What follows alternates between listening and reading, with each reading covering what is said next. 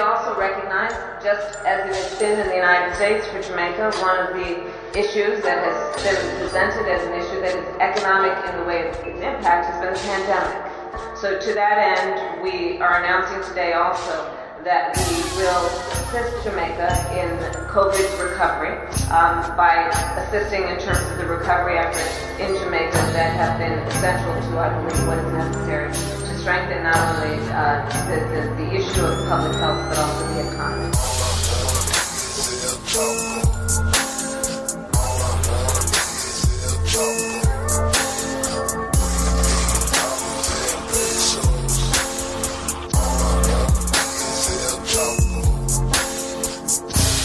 I got a haircut, though. I don't know if you can see here. Ooh. Finally got a haircut. Oh, yeah. Look at you. Oh, my goodness. Like school picture day. Look at you. Yeah.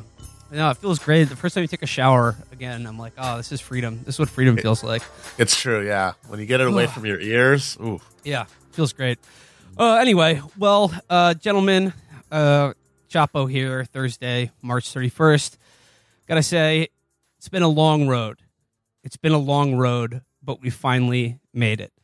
And by that, I mean Morbius is coming out tomorrow. Thank God. Yeah. We can all enjoy Morbius. I feel like, the country's been holding its breath since Morbius was announced up until, now. Because it's like, we've had the rug pulled a bunch of times by the pandemic, by wars, by everything. Morbius has been delayed. The premiere was delayed. And even though people told me it was coming out today, I didn't really believe it until I saw it, Yeah. Yeah, it just seems impossible that we could have anything in frickin' 2022, anything as good as a Morbius premiere actually happening. Did you guys know that I actually heard that there has been a truce all over Ukraine so everyone can watch Morbius? Everyone is watching Morbius on Pirate Bay. Yeah, it's like the Christmas truce. Christmas Day in the trenches. Yeah, everyone's watching. He's the living vampire. He's a living vampire, and he's going to take down the Bat. That's all I know. He's absolutely taking down the Bat. Goodbye, Batman. I don't see how Batman survives against Morbius because it's like what's Batman's main advantage on crooks? It's that he's a bat. He has the powers of a bat, and that he can come from the dark and do all the things that a bat does. Well, what happens when a guy is more of a bat than him? Yeah. Morbius not only has the powers of a bat, he's friends with several actual bats. Yeah. He's got no chance. Yeah. And I just think it's good that we got a blockbuster franchise in Morbius. I mean, this is only Morbius 1. There's going to be plenty more Morbs to come. It's going to be Morb. It's year after year. We're going from Morb to Morb here.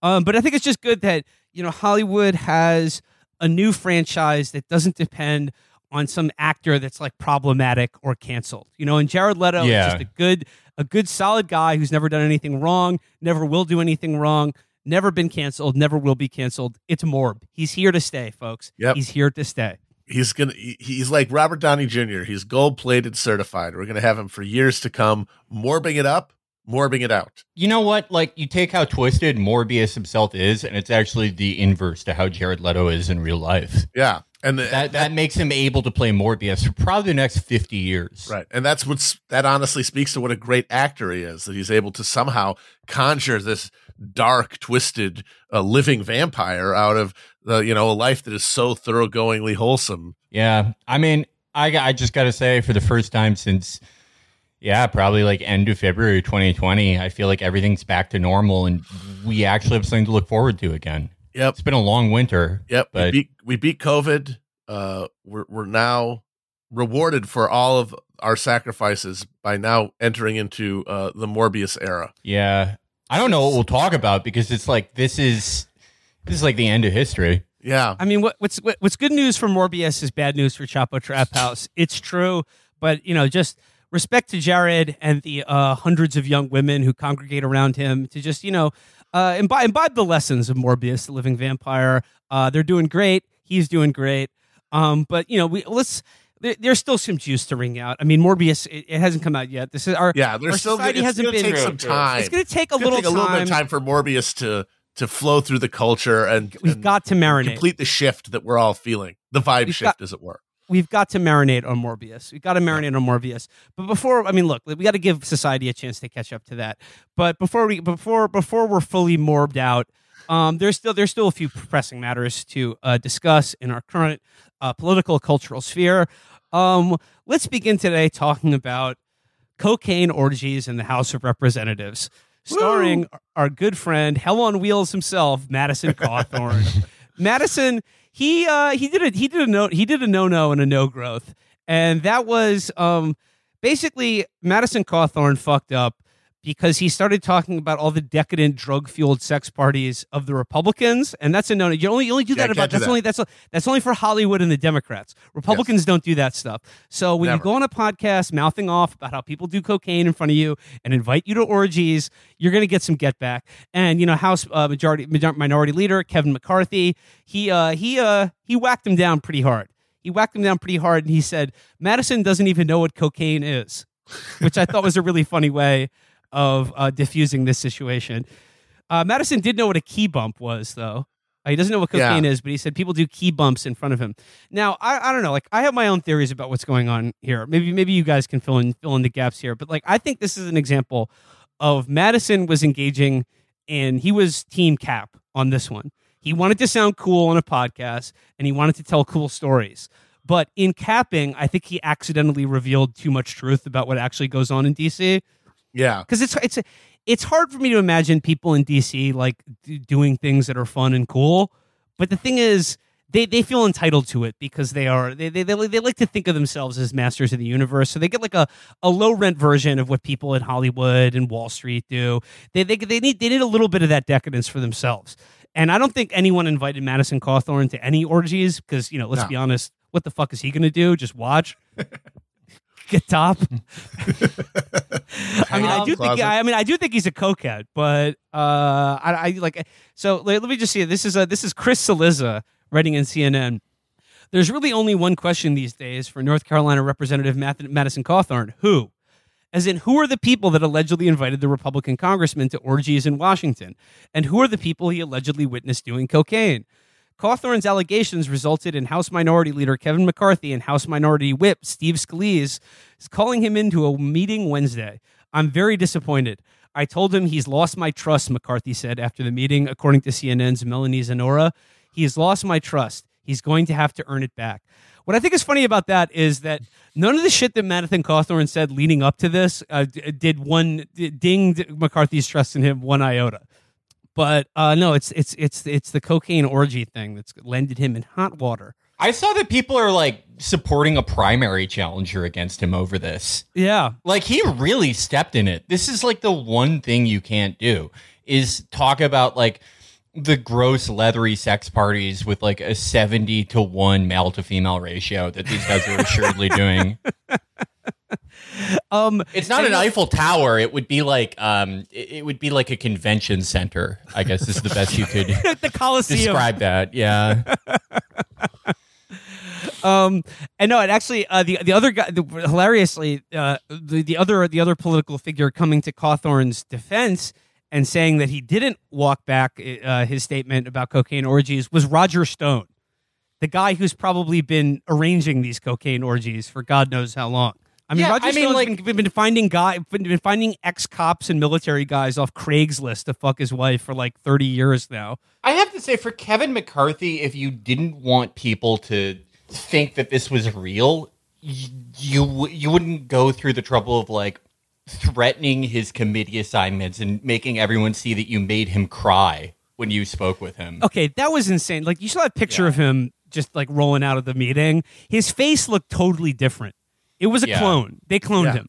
Yeah, they took him in there. They gave him the Shigur bolt gun to the eyebrow, and then they put in one of the clone that they had already there. There's a clone for all of these guys underneath the Capitol, and as soon as one of them fucks up, they fucking take him out and they pop this out there, and then they just roll. He had the goo still on him.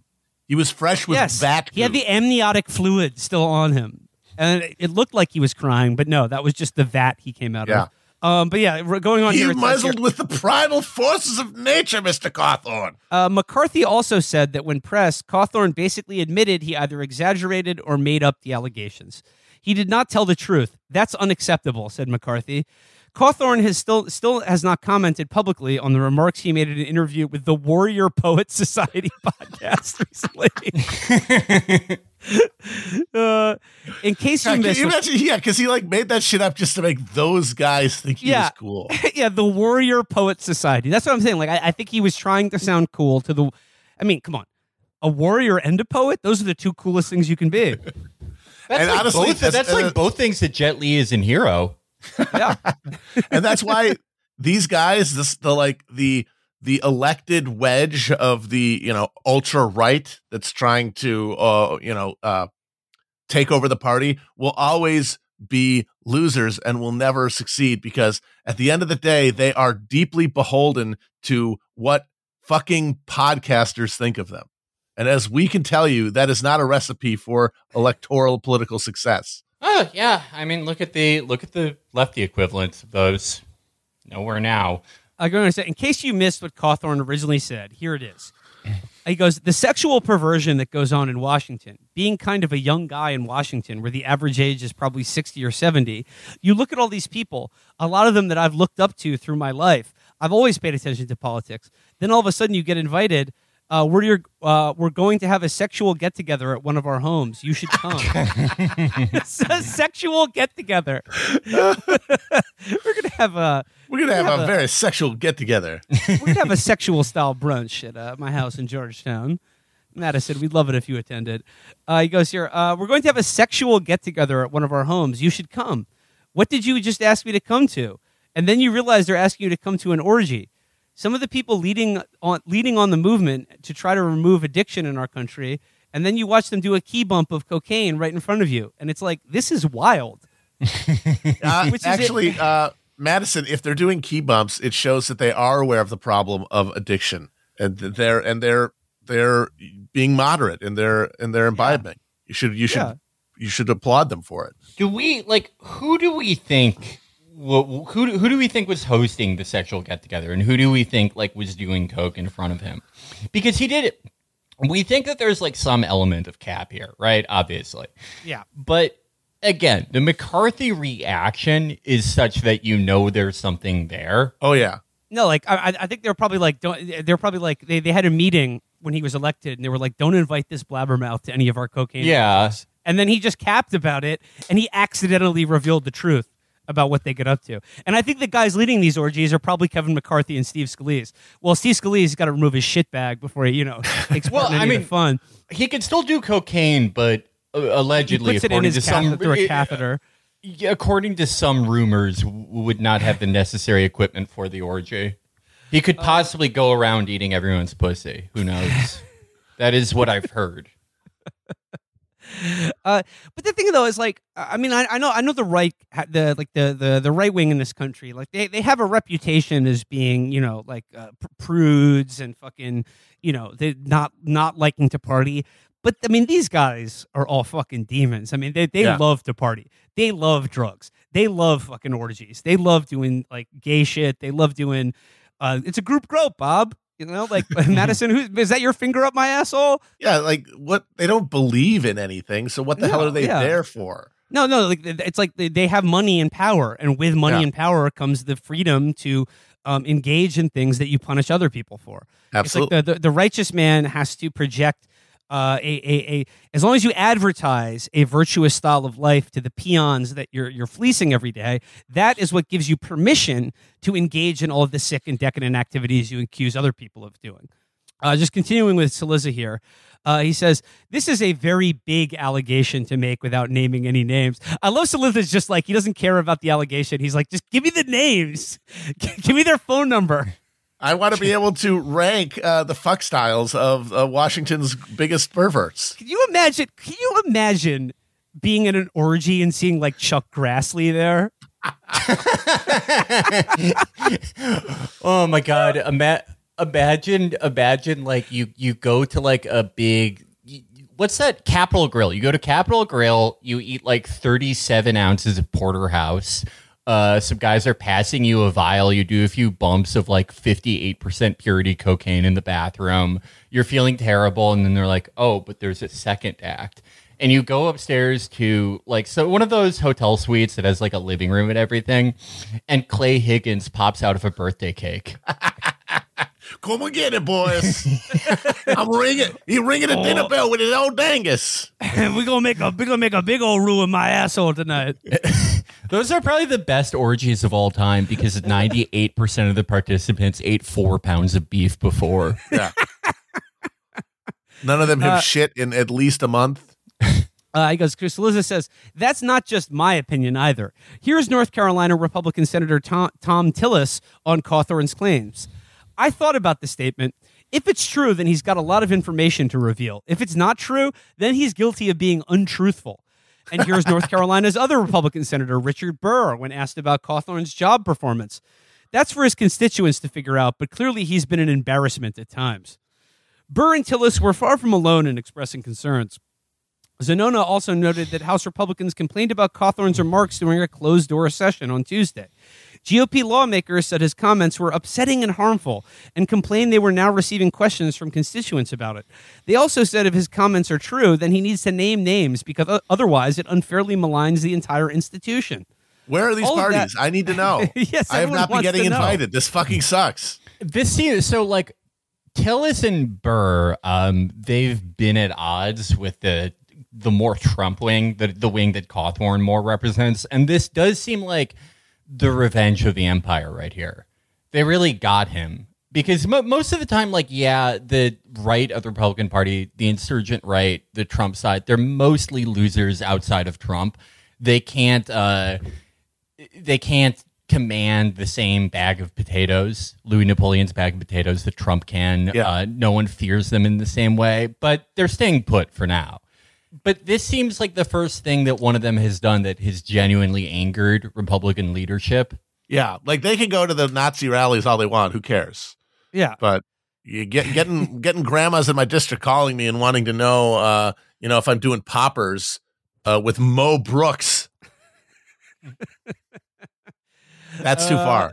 To recap, Cawthorn was charged earlier this month for driving with a revoked driver's license for the second time in 5 years. Boy, this guy loves driving cars. God, and he's so good at it, too. He goes, he recently was recorded on video calling Ukrainian President Zelensky a thug and the Ukrainian government incredibly evil. And last year, CNN reported on allegations of sexual misconduct women made against Cawthorn stemming from his time in college. Cawthorn has denied any wrongdoing. And remember, Cawthorn has been in Congress less than 2 years.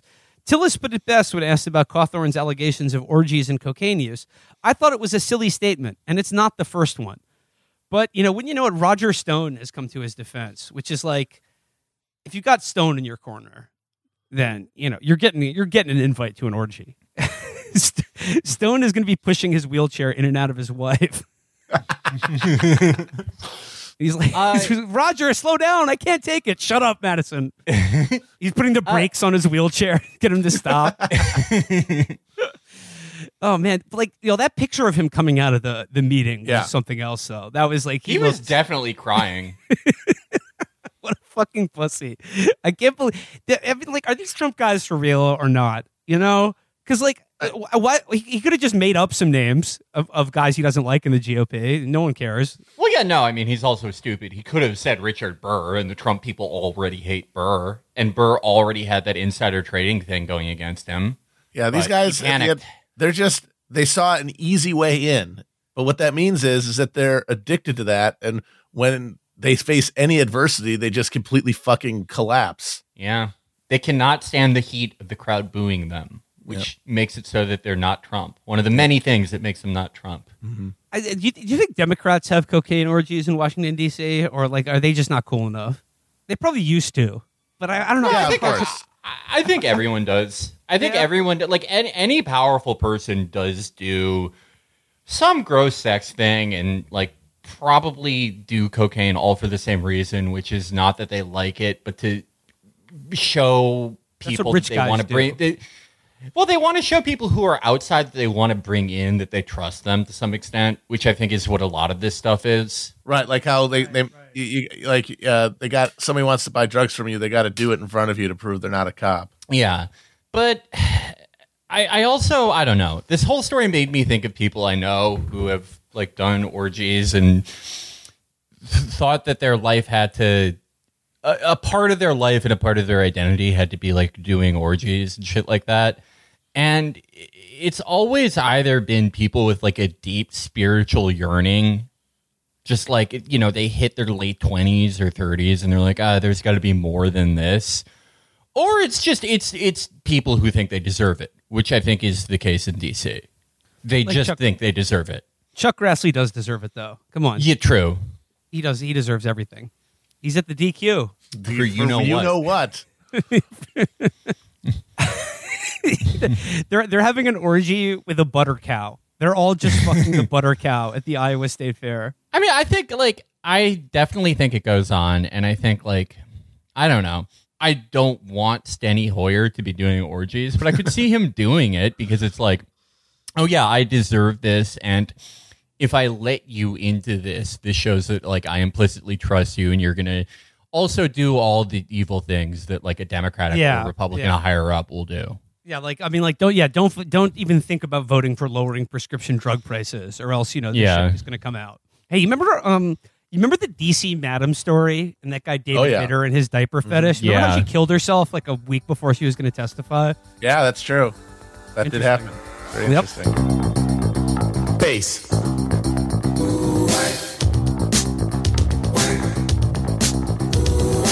Well, let's as long as we're talking about like the sort of like the old style Republican conservatives, and then like the new Trump young bloods. Let's talk about what our former president Donald Trump is currently been up to, and that's hitting a hole in one. He hit a hole in one, and this is a statement by Donald J. Trump, 45th president of the United States of America. Many people are asking, so I'll give it to you now. It is 100% true. While playing with the legendary golfer Ernie Els, winner of 4 majors and approximately 72 other tournaments throughout the world, Gene Sowers, winner of the Senior U.S. Open, Ken Duke, and Mike Goods, both excellent tour players, I made a hole in one. It took place at Trump International Golf Club in West Palm Beach, Florida, on the 7th hole, which was playing 181 yards into a slight wind. I hit a 5-iron, which sailed magnificently into a rather strong wind, with approximately 5 feet of cut, whereupon it bounced twice, and then it went clank into the hole. These great tour players noticed it before I did because their eyes are slightly better, but on that one hole only, their swings weren't. Anyway, there's a lot of chatter about it, quite exciting, and people everywhere seem to be asking for the facts. Playing with that group of wonderful, talented players was a lot of fun. The match was Ernie and me, with no strokes, against Gene, Mike, and Ken. I won't tell you who won because I am a very modest individual, and you will say I was bragging, and I don't like people who brag. So congratulations to Donald Trump on hitting a hole in one. What a victory for him. I'm glad he's still keeping himself entertained. I know it must be tough. He definitely did not do that either, by the way. He's a notorious golf cheat. He lies all the time. Like Kim Jong-il would say that shit all the time. That he's hit like 900 holes. Didn't Kim Jong-il said that he played 18 holes of golf and hit a hole in one on every one of them? I mean, who knows though? Like you hear that, you also hear that he executed his uncle by stuffing him with gunpowder. Who knows what the hell is going on up there in North Korea? I don't know. Yeah. I mean, and maybe he's that good of a golfer. It would be funny if like both things are true. It's like, oh, he actually like did execute his uncle with an anti-aircraft gun, and when people leave North Korea, they cry when they see grain because they've never seen it before. But also, Kim Jong-il hit a hole in one every time he played golf, and he could slam dunk from half court. Yeah, and it's like, well, I mean, if everything's true, like, kind of leaves us where we were. Yeah. It's a mixed bag. It's a mixed bag over there. Then. Like everywhere. Nobody's perfect.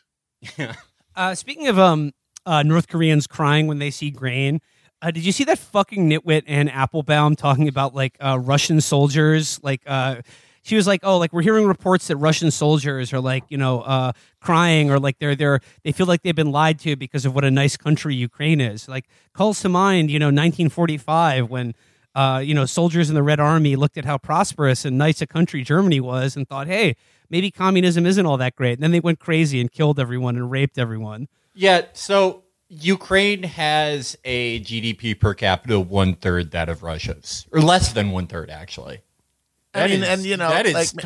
Everyone's capping. And maybe, hey, that's probably skewered by oligarchs. A couple guys with super yachts will push that in one direction. But Ukraine is still, compared to like even the other countries of Eastern Europe, the other post-Soviet republics, is like half the GDP. It's like it's not that great. No, man. yeah, Ukraine is a smaller GDP than North Macedonia.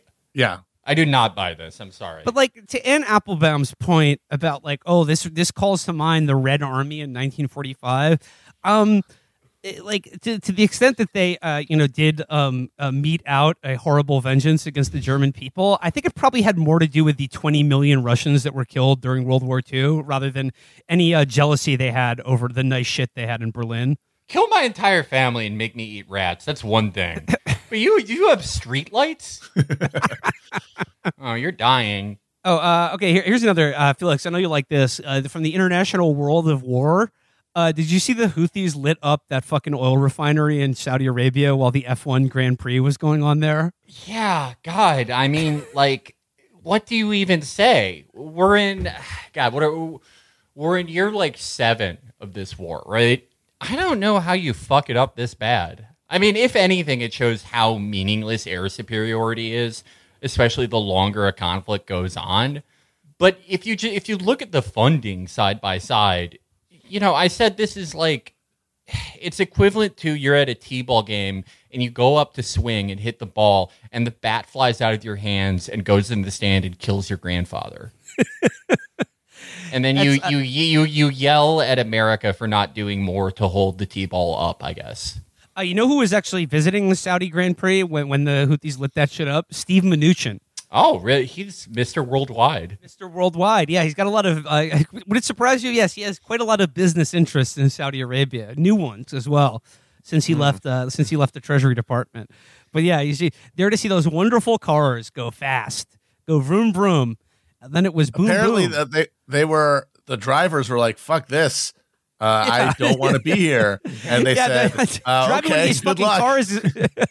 Driving one of these fucking cars is dangerous enough. Jesus Christ. Yeah, and the Saudis told them, hey, you don't have to be in the race, I guess, but then good luck leaving the country ever. Yeah, no, yeah, all their passports were in a fucking safe somewhere. Yeah. Yeah.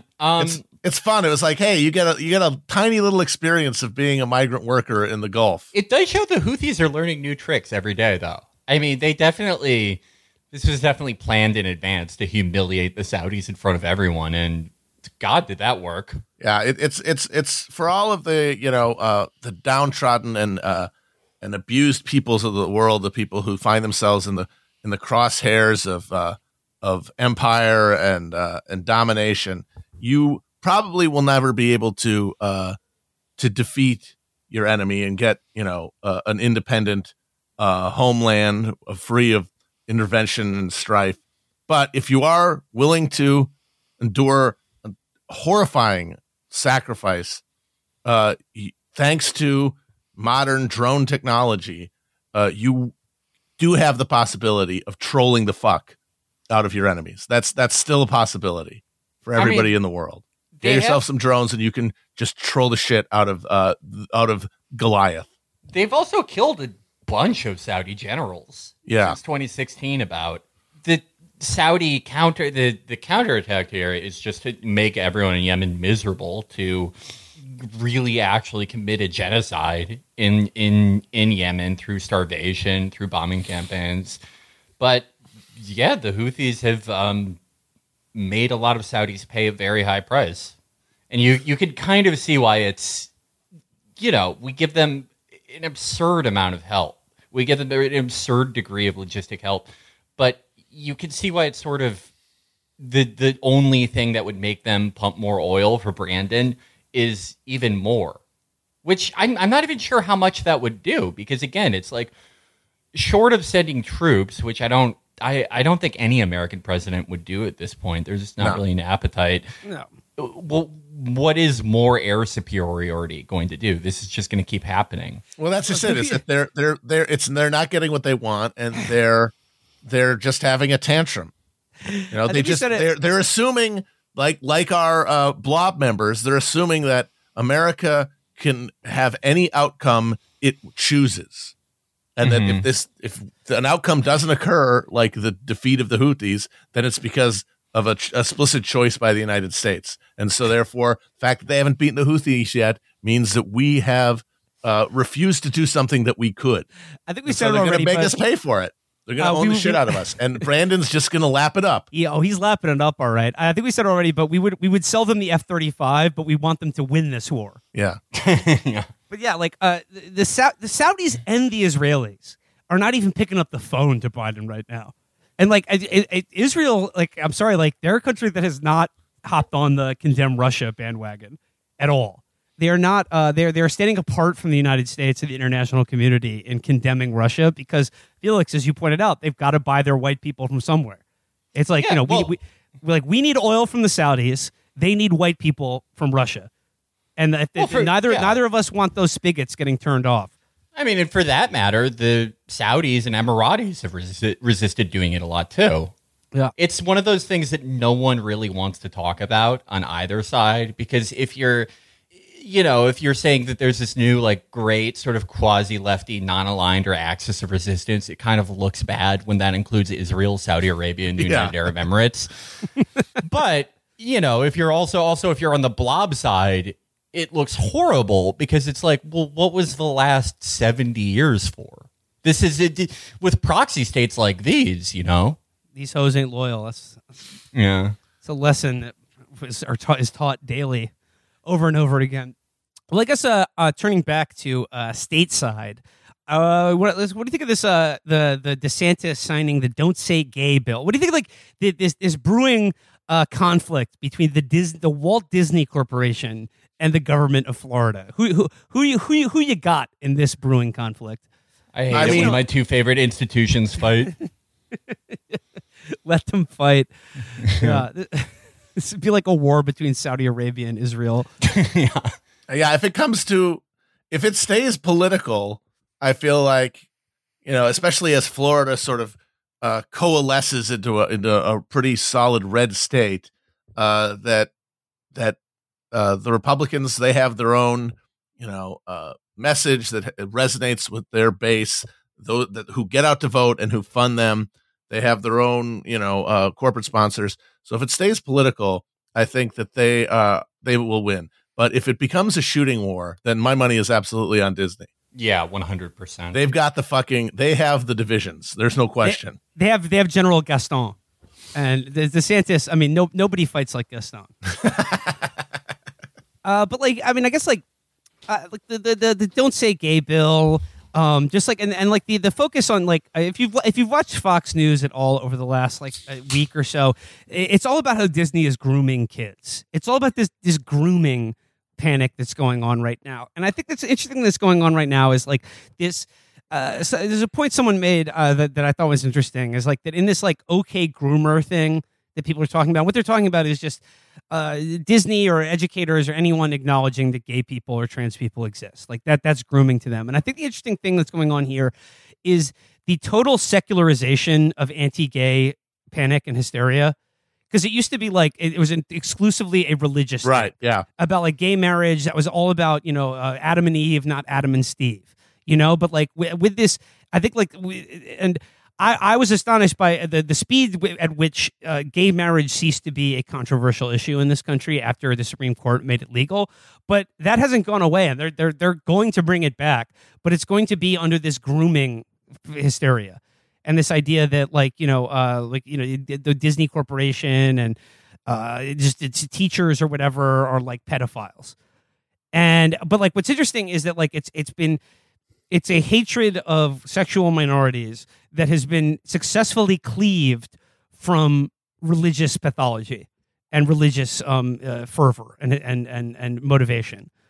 And I think it's interesting because like what we see in DeSantis and like the Trump conservatives, this kind of the national conservatism, the nationalist conservatism that we've been talking about is what are they really interested in?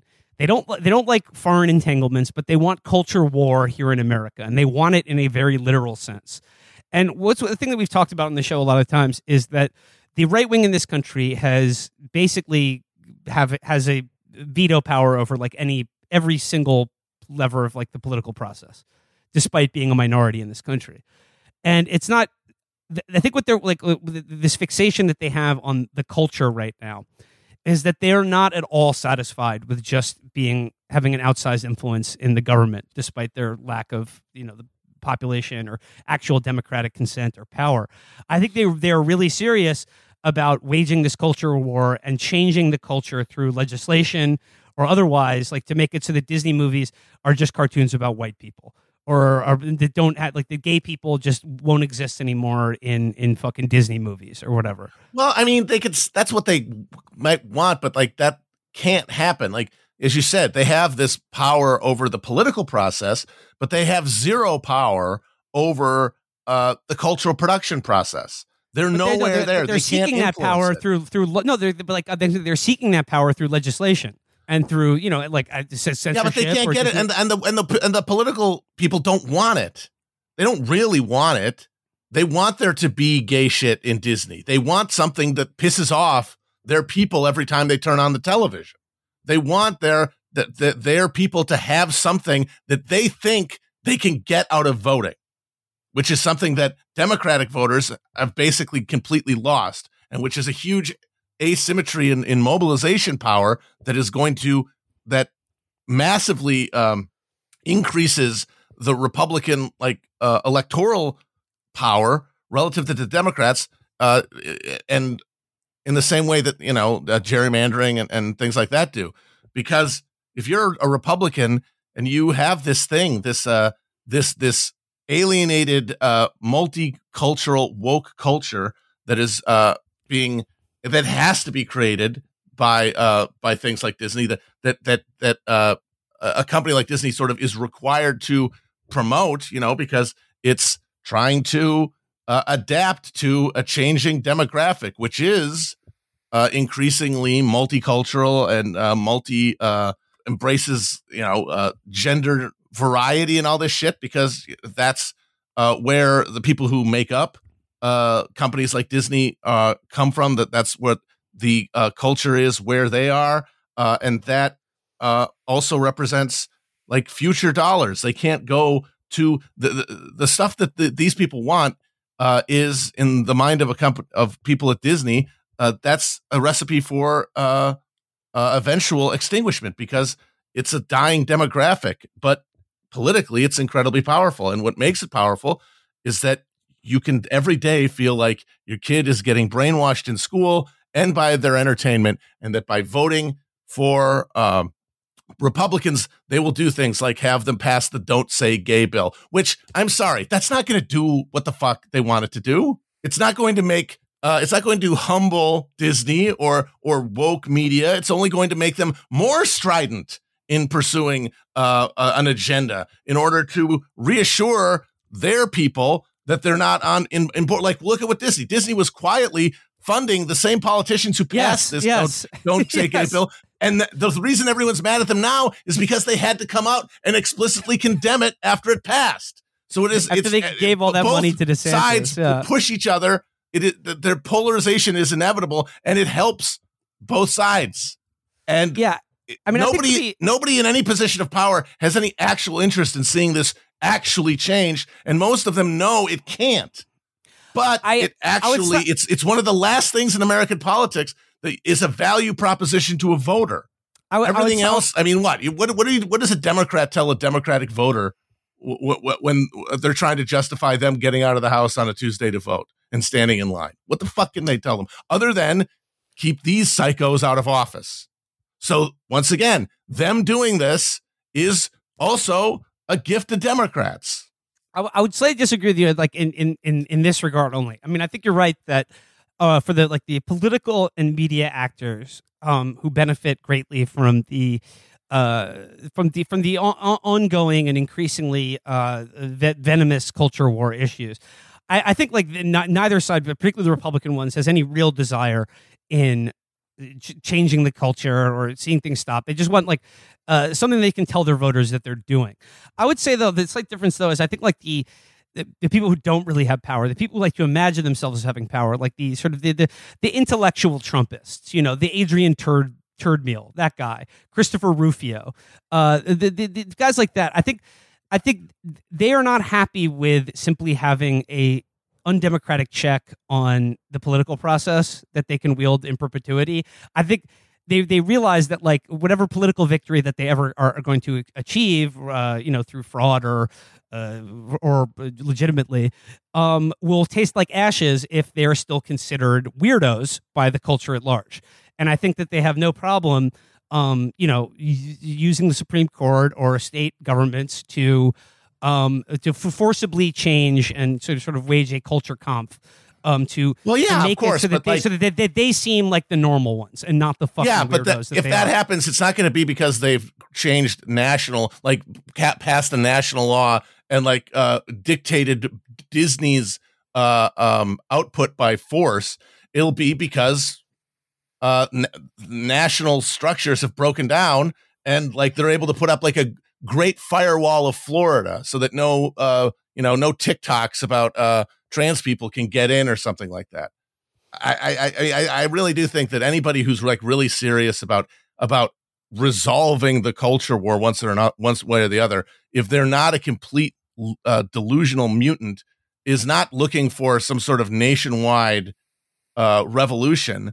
The numbers just won't work there. They're looking for balkanization so that Florida can be cleansed.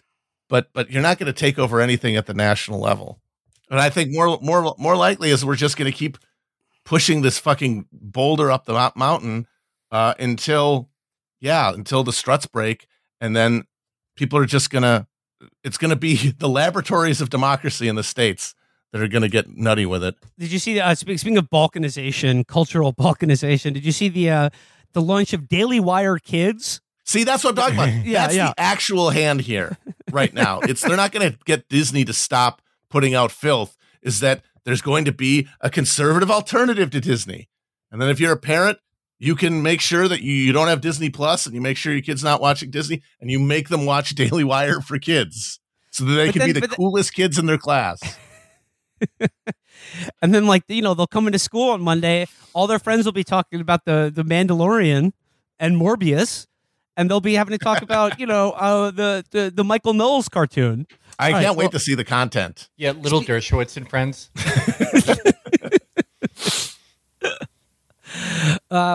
Speaking of show business, Hollywood or Hollyweird, if you will.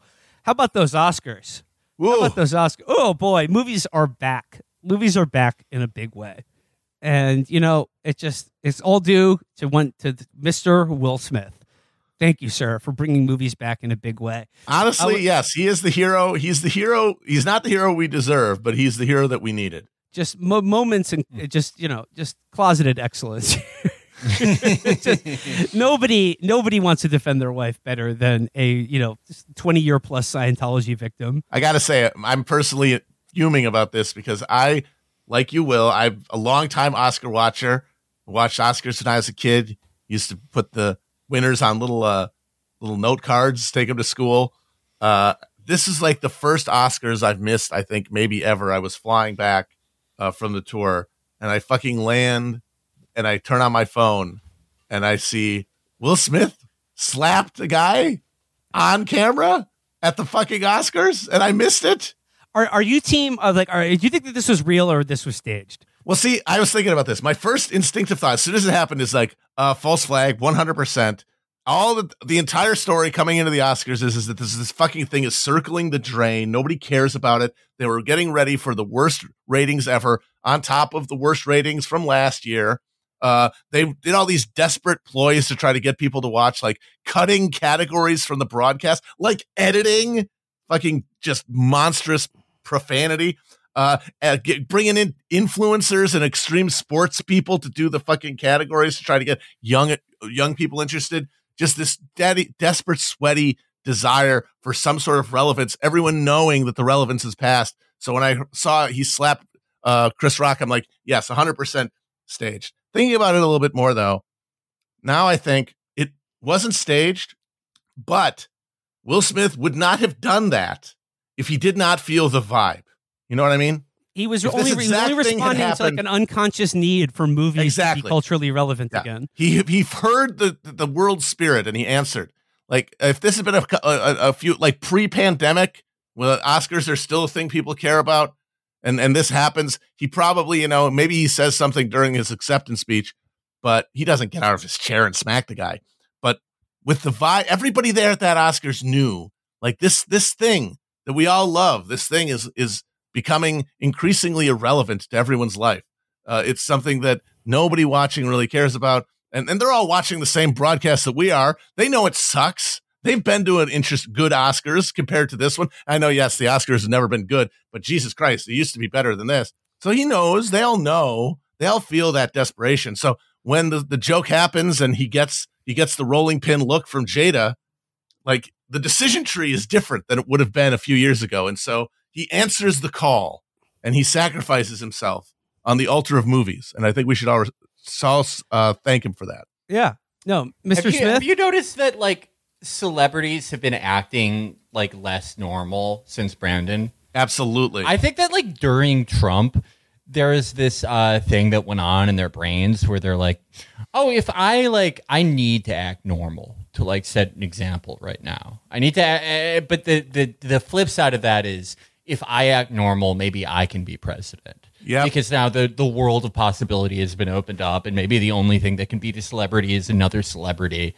But now that Biden's back and everything's back to normal, it's 4 years of pent up psycho behavior. Mm-hmm. Yep. Feral Files. This is Feral Files. Feral And Files. it's not just for airplanes anymore. It's for the fucking Yep. Kodak Theater. It's for Hollywood, California. Everyone's going absolutely buck. And also the hysteria, it's like it's a hysteria sandwich. It's like a temporal sandwich of mania because it's 4 years of pent up hysteria. And then also the fact that everyone knows Trump's going to win again. Yes. Yeah. Yeah. And so it's like the knowledge that it's coming Get it again. in now. And Get all it in that now. hysteria from that, it's like you are stuck between these two moments of like 4 year, like 5-alarm siren time, and you've just sandwiched between them and no way to escape. What are you going to do? You got to get it out somewhere. And like the range. I mean, like this cultivated some really good takes, some really really nauseating and stupid takes. That are sort of defined between two poles. One, that Will Smith should have been arrested on the spot for killing a man, like that he walked up there and just shot him. But You really want to save the Oscars, folks. Yeah, I know. And then the other poll just being like, how dare you judge Will Smith for acting like an absolutely unhinged, insane man on national television for look, if you were offended by the joke, take it up with Chris, at the after party. But just like immediately snapping, walking on stage and hitting a man, and never. But to that end, this brings me to the reading series for this episode. This is, of course, Dr. Roxanne Gay writing in the New York Times. Opinion, guest essay: Jada Pinkett Smith shouldn't have to take a joke. Neither should you. Hell yeah, baby! Code Duello for everyone. I'm carrying around velvet gloves from now on. Yep. Somebody steps in front of me in line at CVS. I'm going to demand satisfaction. Yes. Choose your second. It's pistols or rapiers at dawn. So Roxanne writes, this is not a defense of Will Smith, who does not need me to defend him. I mean, I think he kind of does. I mean, like, he acted like a complete insane. He acted like a fucking lunatic and assaulted a man on television. So, I mean, if you're looking to defend him, now would be the space, Roxanne. But you're right. No, I guess Roxanne's right. There were a lot of Will Smith defenders out there. So she's certainly not adding her name to that roll call. But she writes, instead, this is a defense of thin skin. It is a defense of boundaries and being human and enforcing one's limits. It is a repudiation of the incessant valorizing of taking a joke, having a sense of humor. It is a rejection of the expectation that we laugh off everything people want to say and do to us. Yeah, so the alternative is just throwing hands? Attacking people? Yeah, just throwing hands constantly. Yeah. Satisfaction. I demand satisfaction. I love it. Feral Files have made their way. Justification for a feral mode is now in the New York Times. Yep. Instead, this is a defense of thin skin. It is. Oh wait, no, sorry. I think a lot about how we are constantly asked to make our skin even thicker. Toughen yourself, we're told, whoever we are, whatever we've been through or are going through. Stop being so brittle and sensitive. Lighten up. I'm not talking about constructive criticism or accountability, but rather the intense scrutiny and unnecessary commentary people have to deal with when they challenge others' expectations one way or another. Who is served by all this thick skin? Those who want to behave with impunity. If the targets of... Okay, I mean, it seems like Will Smith was the one behaving with impunity more than Chris Rock does. Chris Rock is a comedian at the Academy Awards, so a little bit of roasting, even if you thought the joke was inappropriate. It's literal violence. It's more literal than Will literal Smith violence. was the one acting with impunity when he, attacked someone on stage during a TV broadcast. But... if we all had the thickest of skins, no one would have to take responsibility for cruelties, big or small. It's an alluring idea to some, I suppose. Thick skin comes up often in the context of comedy. Done well, comedy can offer witty, biting observations about human frailties. It can force us to look in the mirror and get honest with ourselves, to laugh and move forward. Done less well, it leaves its targets feeling raw, exposed, and wounded. Not mortally, but wounded. I mean... Like that's just comedy. Like, I mean, you want to make a joke at someone's expense, you want them feeling good after it. I like the idea that like if it's a good joke, that's okay. But if in any way like it's subjectively fails some sort of comedy test, then you should be power bombed through a table. And also, like, okay, a good joke forces people to take a look in the mirror and take accountability. So, like, if Chris Rock had been an expense, wait a minute, accountability? What are you fucking talking about? What does jokes have to do with account? What?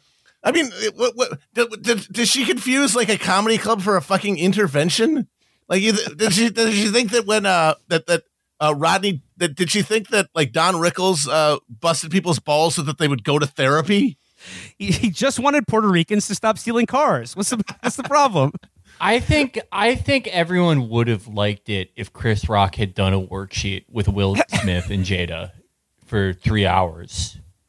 Yeah, I think that would have been good. Like, she's just got a fundamental categorical misunderstanding of the concept here. If she thinks that a public joke is only it has to be contextualized in concepts like accountability and like implying that there's supposed to be a serious like command to like take a moral inventory of someone or something.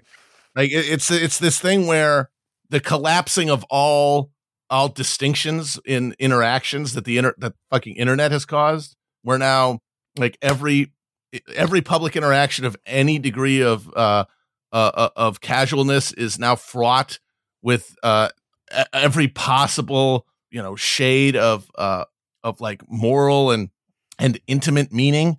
That seems exhausting. No wonder she wants to punch everybody. Well, also it's like it's just like the way in which like words are introduced into the culture and then become like go from referring to a specific thing to these like broad general like gaslighting or problematic. Yeah. Where now it's just like everything is problematic, which means that like nothing is problematic. I saw someone do a post the other day that talked about how Leni Riefenstahl is problematic. It's like, no. Fucking, you could say Chris Rock's joke was problematic. Leni Riefenstahl was a fucking Nazi, okay? Like, you cannot have, like, acts of great moral evil be weighted on the same scale as, like, or, like physical abuse in a relationship be like, put on the same scale as, like, I don't know, lying to your girlfriend or disagreeing with her.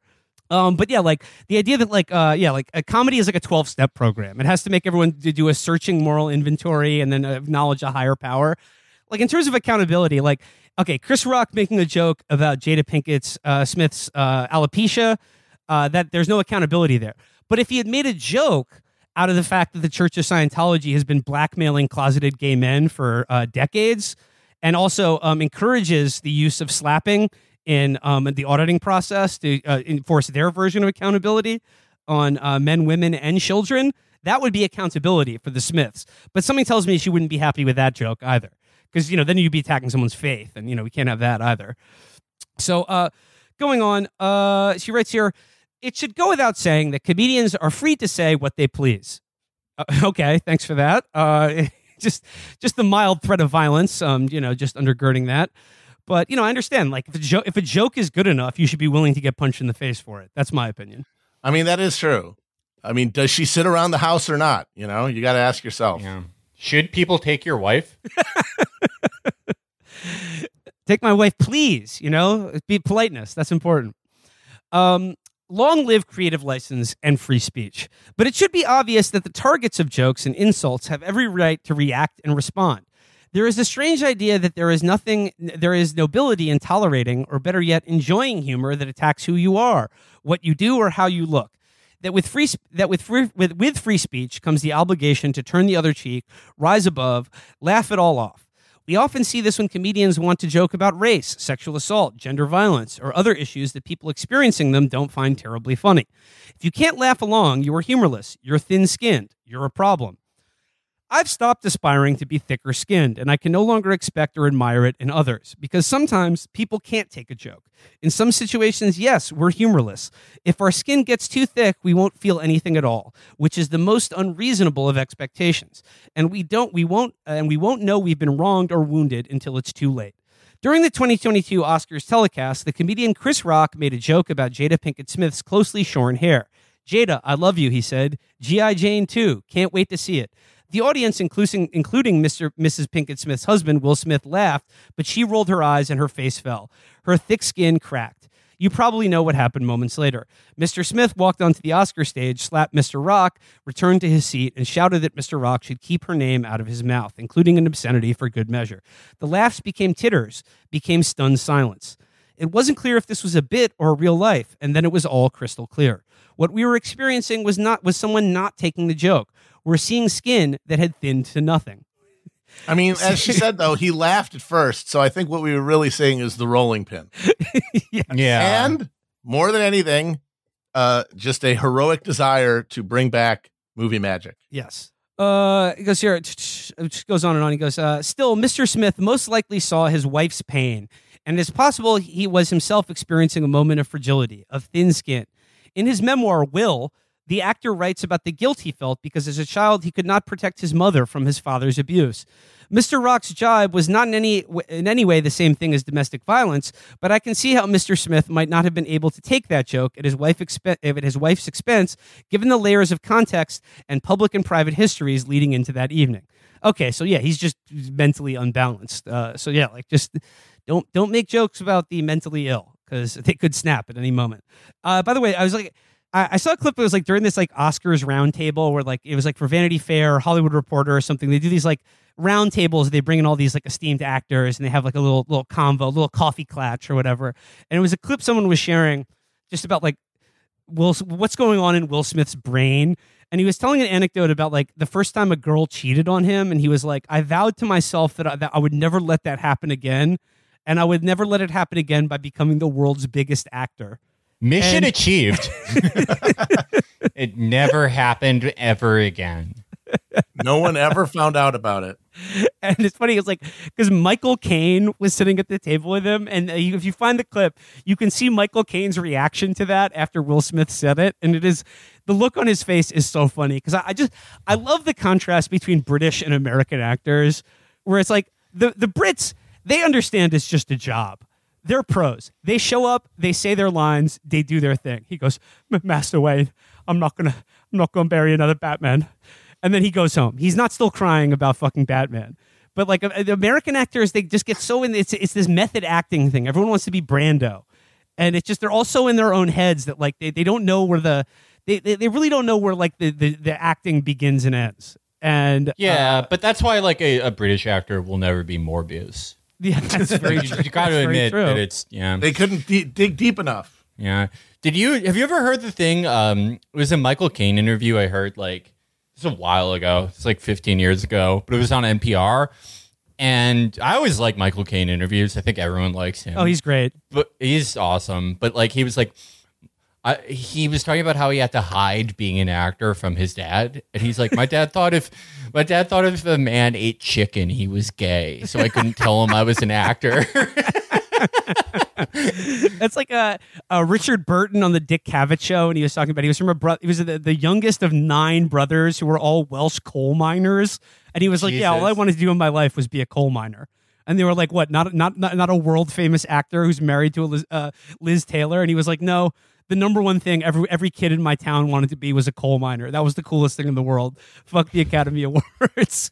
It was, God, I mean, it's never going to happen again. Like working class and origin actors. No, not even among British That's people. sad. Like, they're all kids. Yeah. They all grew up in castles now. Like Yeah. all those fucking British actors now, all the young ones. The entire cast of Game of Thrones and everything, like all their grandparents invented the black and tans and shit.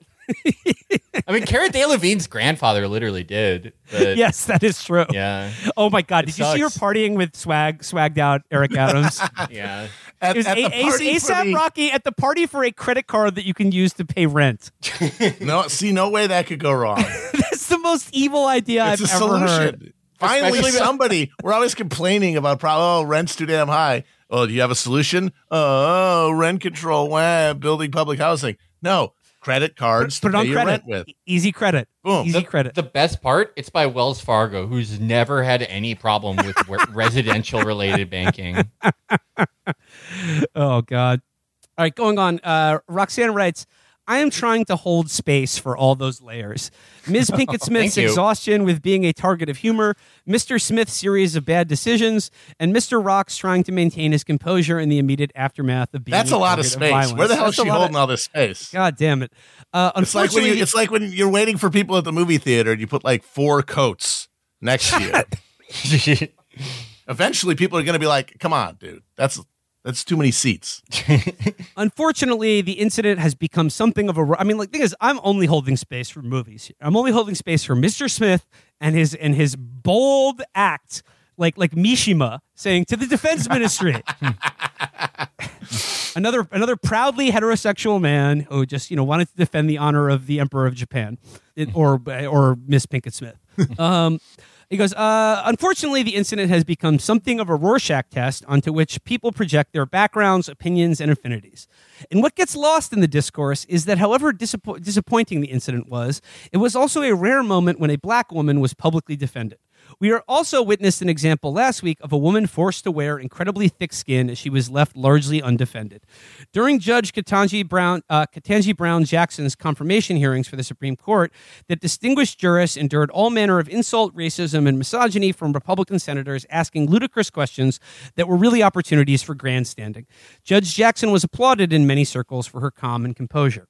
For many black women, it was a painful spectacle because we know what it is like to experience that kind of scrutiny, interrogation, and disrespect in personal and professional settings. We know what it's like to withstand scrutiny without intervention. We understood that the only way forward for Judge Jackson was to remain composed, stoic, impervious. We also noted that other than Senator Cory Booker, Democrats failed to... God, Will Smith, Cory Booker, these guys just love defending women. Democrats failed to protect Part of their general president's- love for them. And Yeah. Democrats failed to protect their president's nominee. The Senate Judiciary Committee apparently valued decorum over Judge Jackson's dignity.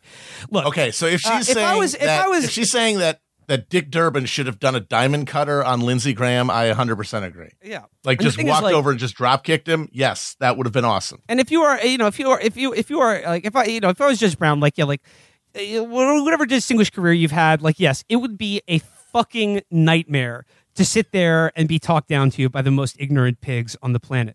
But in exchange for going through that ordeal, you get a lifetime appointment to the Supreme Court, which by all accounts she is going to receive. Also, one is a Supreme Court confirmation hearing. The other is a bit at the Oscars, and those are not they're not the same thing. No, I know, really I know. not. Everything is just blobbed into one thing. It's just content. It's just stuff you watch and react to with your lizard brain. But like, there are actual meaningful distinctions between these two events. Thick skin was also on display at the 2022 Critics' Choice Awards when the director Jane Campion made the bizarre claim that the tennis stars Venus and Serena Williams do not play against the guys like I have to. Whatever led to that strange, unnecessary, and incorrect claim, Ms. Campion clearly had not I mean, planned it her remarks. seems like it is correct. I mean, Yeah, it is correct. I mean, it is correct. I don't know. I mean, whatever. Like, I guess they were in attendance. And it was a joke that landed awkwardly. It seemed like it was a little bit overplayed. I think she should but, be killed. Yeah, absolutely. I think we should kill her. She should be No. strapped to the muzzle of a cannon. Yeah. She should be strapped to the muzzle of one of those the things that fire tennis balls. Yeah, I understand that like a lot of jokes don't land, and it was like in the spirit of fun, and she respects the Williams sisters. But I kind of think she should be put in an Iron Maiden. Yeah. That's what I think. She should be gibbeted, and they should hang her body over the red carpet to get into the Kodak Yeah. Theater as a warning to others. I'm trying to hold space for her as like a 74-year-old woman who made an awkward joke, but also the Williams sisters, and she needs to die. I'm holding a space for her. That space, the black hole of Calcutta. That's where she should be put. Time to die, movie bitch. It's my space. It's like, when she won Best Director, they should just wheel out the Iron Maiden that she's currently inside of. And it's shaped like an Oscar. Yeah. It's like a giant Oscar. Yeah. I just want to thank all my collaborators, Benedict Cumberbatch, Kirsten Dunst. And could you let me out of this? The spikes, they're digging into my flesh. No dice. Sorry. But yeah, as cameras panned over to them, the Williams sisters smiled quizzically and maintained their composure. In the aftermath, Ms. Campion apologized the next day. They were gracious beyond measure. Their thick skin held up as it had in the face of myriad unspeakable insults, and as it will many times to come. It shouldn't be this way. Yes, these are all public figures. Oh, really? No shit. An imperviousness to criticism and ridicule is a necessity for celebrities or anyone in the public eye. But no matter how thick your skin is or how much wealth and fame and power you are cosseted, being the butt of a joke isn't fun. Yeah, see, that's the thing, though. Yes, being the butt of a joke is never fun. But when you have an insane level of wealth, power, and celebrity, it does kind of offset your bad feelings about it. You'd think. Because at the end of the day, you are going home to sleep on a giant bed of money. Well, see, that's just it, is that so much cultural commentary now seems to exist to just collapse distinctions, meaningful distinctions, so that things like wild disparities of influence and power are completely obliterated. And we're all just people with hurt feelings, as if like there's no trade-off involved in that, or like that there isn't any difference between what happens to somebody who's, on the edge of poverty and struggling versus somebody who is the literally the most blessed human to ever live on earth. And that maybe part of being the most blessed human to ever live on earth is that those things that might, be the last straw for someone who's really struggling, maybe the very fact that you're that goddamn lucky will give you the ability to absorb a little bit better. And but like, even asking that is doing violence. And like that's the thing is like why have movies lost their cultural power? Why has celebrity lost its cultural power? Why has the glamour of celebrity been dinged so badly over the last certainly over COVID? Once you started seeing these assholes on Zoom, it was all over for them. It was all over for them. But here's the thing: it's like to get it back, we need to understand that like in exchange for celebrity, if you become a celebrity, if you become worshipped, if you become a demigod on this planet, the price that you pay for that is basically entering into Shirley Jackson's The Lottery. And that at some point, if your rock gets pulled, no pun intended. Yes, you will be pelted with stones until you're dead. But you won't even be dead. Yeah, that's the thing. Yeah, you'll be like fine. it's Shirley Jackson's The Lottery if they were made of Nerf. Shirley Jackson's The Lottery, except instead of throwing stones, they were throwing jokes at you. Yeah. Like it's like, you got to go to the town hall. They're going to absolutely be rinsing your ass in the quote tweets. Wow, What a horrifying dystopic world. So yes, being the butt of a joke isn't fun. Sometimes it is intolerable. Now, is it really? Is it really intolerable? Is it really intolerable? When you are constantly the target of jokes, insults, incivility, and worse, as most black women are, the skin we've spent a lifetime thickening can come apart. We're only human, and so too are the people who love us. So there we go. That's the, and it just like this just seems to me like if just justifying like if you feel insulted, then you can do whatever you want to someone else. Yeah. Like that there are no standards of like public decorum or behavior that should be enforced at all anymore. If you feel that you've been intolerably insulted, so yes, Matt, you're right. Let's just bring back dueling because you know what? That would keep the comedians in check.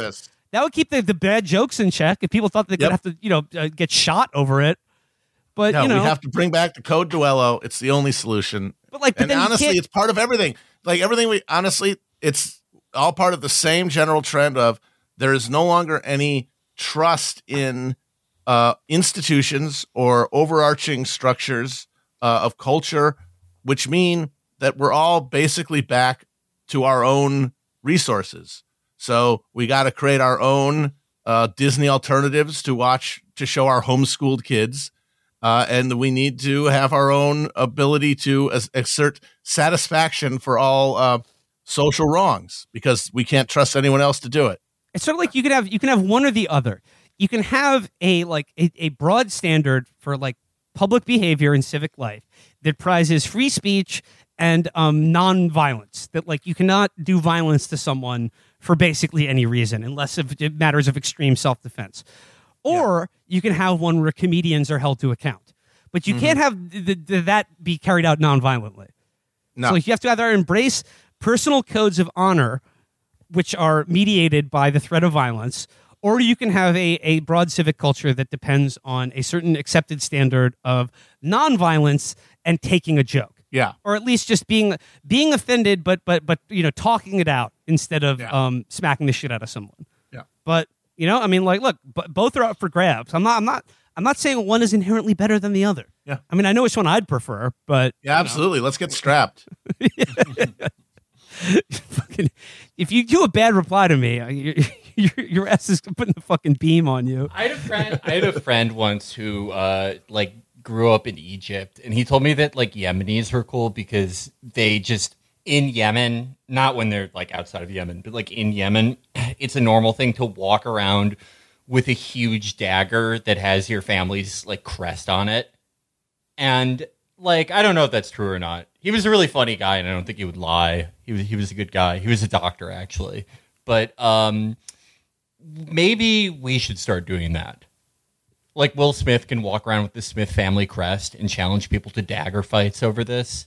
But as long as it's institutionalized, you have to go to dagger court. You can't just like go up on stage and hit someone or kill them with a dagger. Yeah, let's bring the jobs back into dagger court. Yeah. Oh, there we go. Movie magic, perhaps resuscitated. It's on the operating table right now. The paddles are out. Will Smith applied a charge, clear, and then whack across Chris Rock's face. We'll see what Morbius does. Yeah, we'll see if Morbius can come with the heat. He could like do the adrenaline needle injection. Movies. Come on, Morbius. The living vampire. The living vampire. Help us, Morbius. You're our only hope. All right, gentlemen. Before we leave today, I'd be remiss if I didn't say some thank yous and shout outs to some lovely people who aided us on our great campaign in the South. Beginning with Kelly Flynn O'Brien for taking us out to an excellent Korean barbecue restaurant in Charlotte. Kelly is, of course, Molly's sister, and you may think Korean barbecue. I love it. No, it's not Korean barbecue. It's American barbecue infused with Korean flavors. Next up, Morgan in Atlanta for being our sort of rave Sherpa. Because, when you're at a rave, you need a guide. And Morgan was that guide for us. He escorted us up Dubstep Mountain, and we reached the summit safely and without a single problem. So, Morgan, thank you very much for being our rave Sherpa in Atlanta. Next up, Emma, Hyenas and Gin on Twitter, for being our wonderful tour guide to the Atlanta Zoo. You saw the pictures. She arranged a meeting between us and an elephant. For that, I will be eternally grateful to her. Check her out, Hyenas and Gin on Twitter. Next up, shout out to our good friends in the Nashville DSA for taking us out to Santa's Pub. And special shout out to Sean Parker, Tennessee's only ever socialist elected to any position, for just simply hanging out with us at Santa's Pub. Next up, Scott Rigel in Austin for taking us to the Speakeasy Bar, which I have to say, and shout out to the proprietors of the Speakeasy Bar. I will not say anything more than that it's a Speakeasy Bar. I certainly won't give the address because it is 1,000% illegal. But I will say it was probably the best bar experience I've ever had in my life. Next up, John Carlton, Archetype on Twitter, for giving us his amazing guided walking and driving JFK tour in Dallas. You're a wonderful tour guide, sir. Knowledgeable and personable to the extreme. We learned a lot from you, and thank you once again to Pat Hall for inviting us into her Oswald Rooming House Museum. That was one of the coolest things we got to do on tour. Shout out to Pat and shout out to John for our tour around Dallas. Next up, thanks to Kirsten in Houston. Don't think we actually met you, but you emailed us a list of excellent recommendations, including La Carafe, the oldest bar in Houston, dating back to the 1860s. The original Kalanchi shop, Glenwood Cemetery, where Howard Hughes is buried, and the House of Pies. We had a brief time in Houston, but those were all excellent recommendations. And last but not least, thanks to Andre at Cajun's Karaoke Bar in New Orleans for showing us a great time. He's there on Friday and Saturday nights. That's Cajun's Karaoke Bar in New Orleans. If you'd like a great karaoke experience, tell him Chapo sent you. And of course, finally, thanks to Jacques for, once again, just showing us the best that New Orleans has to offer. Thanks to everyone that we got a chance to meet on tour. It feels great to be back at home. But yeah, thanks to everyone who came out and saw us, everyone we got a chance to meet. It was a great time. I had just such an amazing time on tour, and it was thanks largely to fans like you who reached out and provided us with some truly unique experiences. All right. Until next time. Till next time. Bye-bye. Bye. Cheers, everybody.